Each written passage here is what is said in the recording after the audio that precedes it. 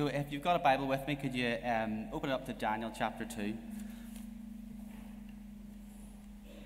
Thanks again for joining us this New Year's Eve as we look back on 2023 and forward to 2024. I don't know how 2023 has been for you. Maybe the Lord has blessed you greatly in the last year. You can look back on how He's helped you and guided you through life's challenges and maybe helped you to grow in your faith along the way. Maybe you look forward to 2024 with exciting change on the horizon. For myself, as I look forward, I see a lot of big change happening this year. On Tuesday, I'm starting a new job as a GP partner in a surgery in East Belfast. And in April, Catherine and I, as Ruben was saying, we're expecting a baby boy into the family. So I'm sure you can imagine I'm both excited and full of trepidation. I think the key to being a good dad at the early stages is to be available to help out. And I'll be available from 8:30 to 9:30 on weekdays on a first-come, first-served basis. Maybe it's been a more difficult year for you. Maybe things have taken a turn for the worst in your family or your spiritual life, and you worry about what 2024 will bring. In Tesco the other day, I picked up a copy of The Economist magazine's special Christmas edition, The World Ahead in 2024. I set it down again when I realised it was £14, but a quick flick through showed that the top predictions weren't all that rosy. Escalations of conflict in the Middle East, Ukraine possibly being forced into retreat in Eastern Europe, a new Cold War in the Far East over Taiwan, worldwide backlashes against eco-friendly policies, and then concerns about the proliferation of AI. A couple of months ago, Catherine and I visited the British Museum, and after seeing the Rosetta Stone and some other Egyptian sculptures, we came to the Assyrian and Greek sections, and we saw these huge winged lion sculptures which would have flanked the doorways to an Assyrian palace. Each of them were about 3 or 4 meters high, one on each side. And it made us wonder how the Israelites would have felt as they were being brought into captivity. Of course, Daniel is taken into exile in Babylon by Nebuchadnezzar, and it's just a few years after they defeated the Assyrians in 612 BC. During his father's reign as king of the Babylonian Empire, Nebuchadnezzar had led armies in the conquest of the Assyrian Empire, and he'd inflicted a crushing defeat on the Egyptian armies and secured Babylon's place as the dominant power in the Middle East. As king himself, he then laid siege to Jerusalem and took Daniel and other members of the aristocracy with him. And during a number of further attacks over the coming years, Jerusalem was systematically destroyed by fire, and almost all of its inhabitants were taken to Babylon. So here we have an incredibly powerful and vicious ruler who's conquered everything in his path, and his empire and influence stretched across the Middle East. At the time of Daniel 2, Babylon itself could claim to be the center of the world. Nebuchadnezzar had built himself huge palaces, and some of those were actually excavated in the 19th century. And if the hanging gardens of Babylon did exist and weren't just a myth, they were probably built by him, alongside other vast temples and a bridge over the Euphrates River. So I hope maybe this helps us imagine how Daniel and his companions must have felt as they walked around Babylon. Various temples and statues proclaimed the majesty and the power of the Babylonian Empire. The statues of mythical creatures and foreign deities stood imposing over them. And prophecies had told them they were here for good for a while. Jeremiah told them their captivity would last for 70 years. During the first chapter, Daniel and his companions have been faithful to the Lord by not defiling themselves with royal food and wine. God had given them knowledge and understanding, and for Daniel, he'd given them the ability to understand dreams and visions. And at the beginning of chapter 2, we learn how Nebuchadnezzar is troubled by a dream.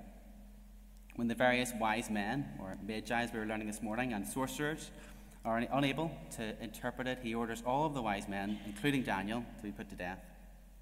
Daniel prays to God, praising the God of his ancestors, and asks God that he is able to give an understanding of the dream. He then goes to the king and provides the explanation. So if we just look at start at verse 31. Daniel 2, starting at verse 31. Your Majesty looked, and there before you stood a large statue, an enormous, dazzling statue, awesome in appearance. The head of the statue was made of pure gold, its chest and arms of silver, its belly and thighs of bronze, its legs of iron, its feet partly out of iron and partly of baked clay. While you were watching, a rock was cut out, not by human hands. It struck the statue on its feet of iron and clay and smashed them. Then the iron, the clay, the bronze, the silver, and the gold were all broken into pieces and became like chaff on a threshing floor in the summer. The wind swept them away without leaving a trace. But the rock that stuck the statue became a huge mountain and filled the whole earth. This was the dream, and now we will interpret it to the king. Your Majesty, you are the King of Kings. The God of heaven has given you dominion and power and might and glory. In your hands he has placed all mankind, and the beasts of the field and the birds of the sky. Wherever they live, he has made you ruler over them all. You are that head of the gold. After you, another kingdom will arise, inferior to yours. Next, a third kingdom, one of bronze, will rule over the whole earth. Finally, there will be a fourth kingdom, strong as iron, for iron breaks and smashes everything. And as iron breaks things into pieces, so it will crush and break the others. Just as you saw that the feet and toes are partly baked of clay and partly of iron, so this will be a divided kingdom. Yet it will have some of the strength of iron in it, even as you saw iron mixed with clay. As the toes were partly iron and partly clay, so this kingdom will be partly strong and partly brittle.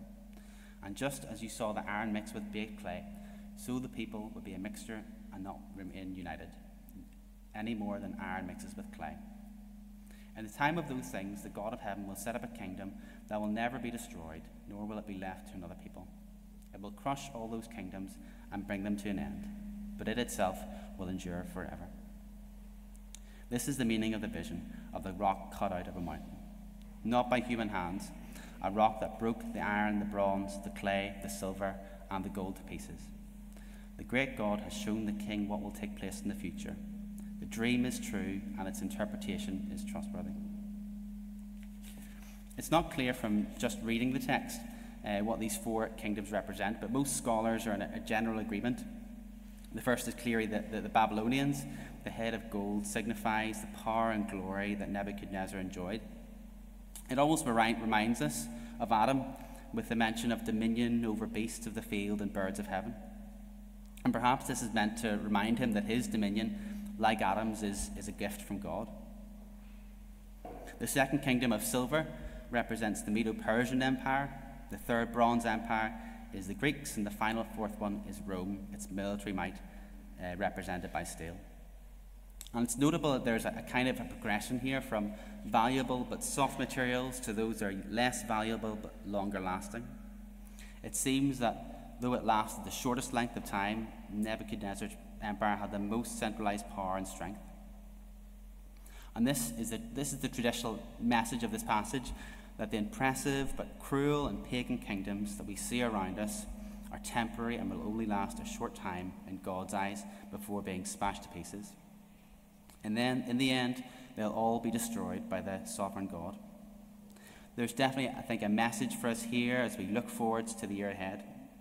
Some of us might have oppressive influences which seem indestructible and impose power over our lives. Maybe sickness or poverty, grief, or worries about the future. We can take heart that God stands in control of human history, and however powerful they may seem, they have feet of clay which can be shattered into pieces. But there's also a positive message here. This seemingly destructive prophecy was really one of good news. The climax of the dream concerns the stone.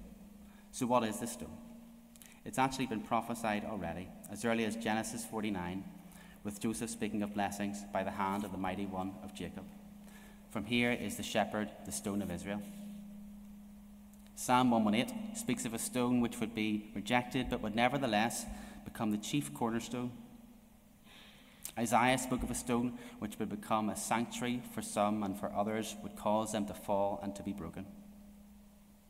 Then in Luke's gospel, we hear who or what this rock represents.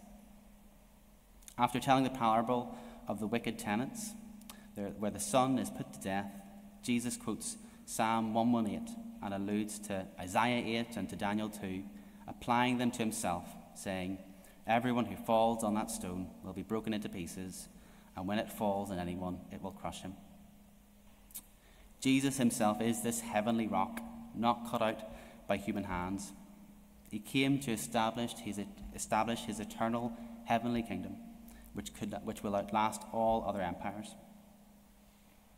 Although his spiritual empire started off in a small part of the Middle East, it soon grew and quickly grew to cover the whole of the world, and it continues to this day, and it will endure forever. So this message is not just one of destruction, but one of redemption.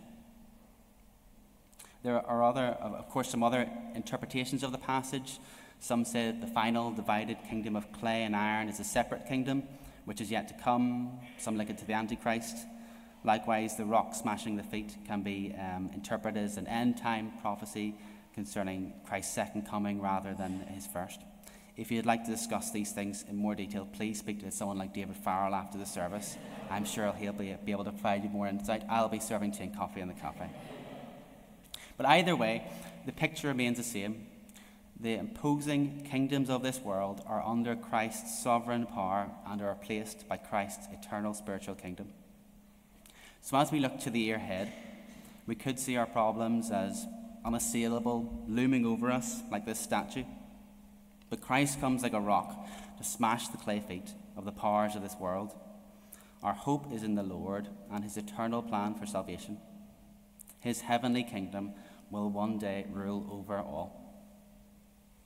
In Revelation 11, verse 15, we read these words. "The seventh angel sounded his trumpet, and there were loud voices in heaven which said, 'The kingdom of the world has become the kingdom of our Lord and of his Messiah. He will reign forever and ever.'" Let's pray. Lord, as we come to the end of this year, we thank you for your faithfulness to us. We are reminded that though times may change, you're the same yesterday, today, and forever. We thank you for how you've guided us through this year and helped us to grow in your knowledge and love of you.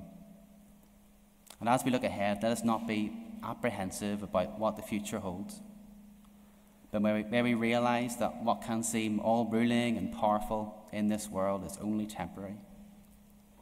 We praise you for Christ's eternal kingdom, and we look forward to when every knee will bow as he reigns forever and ever.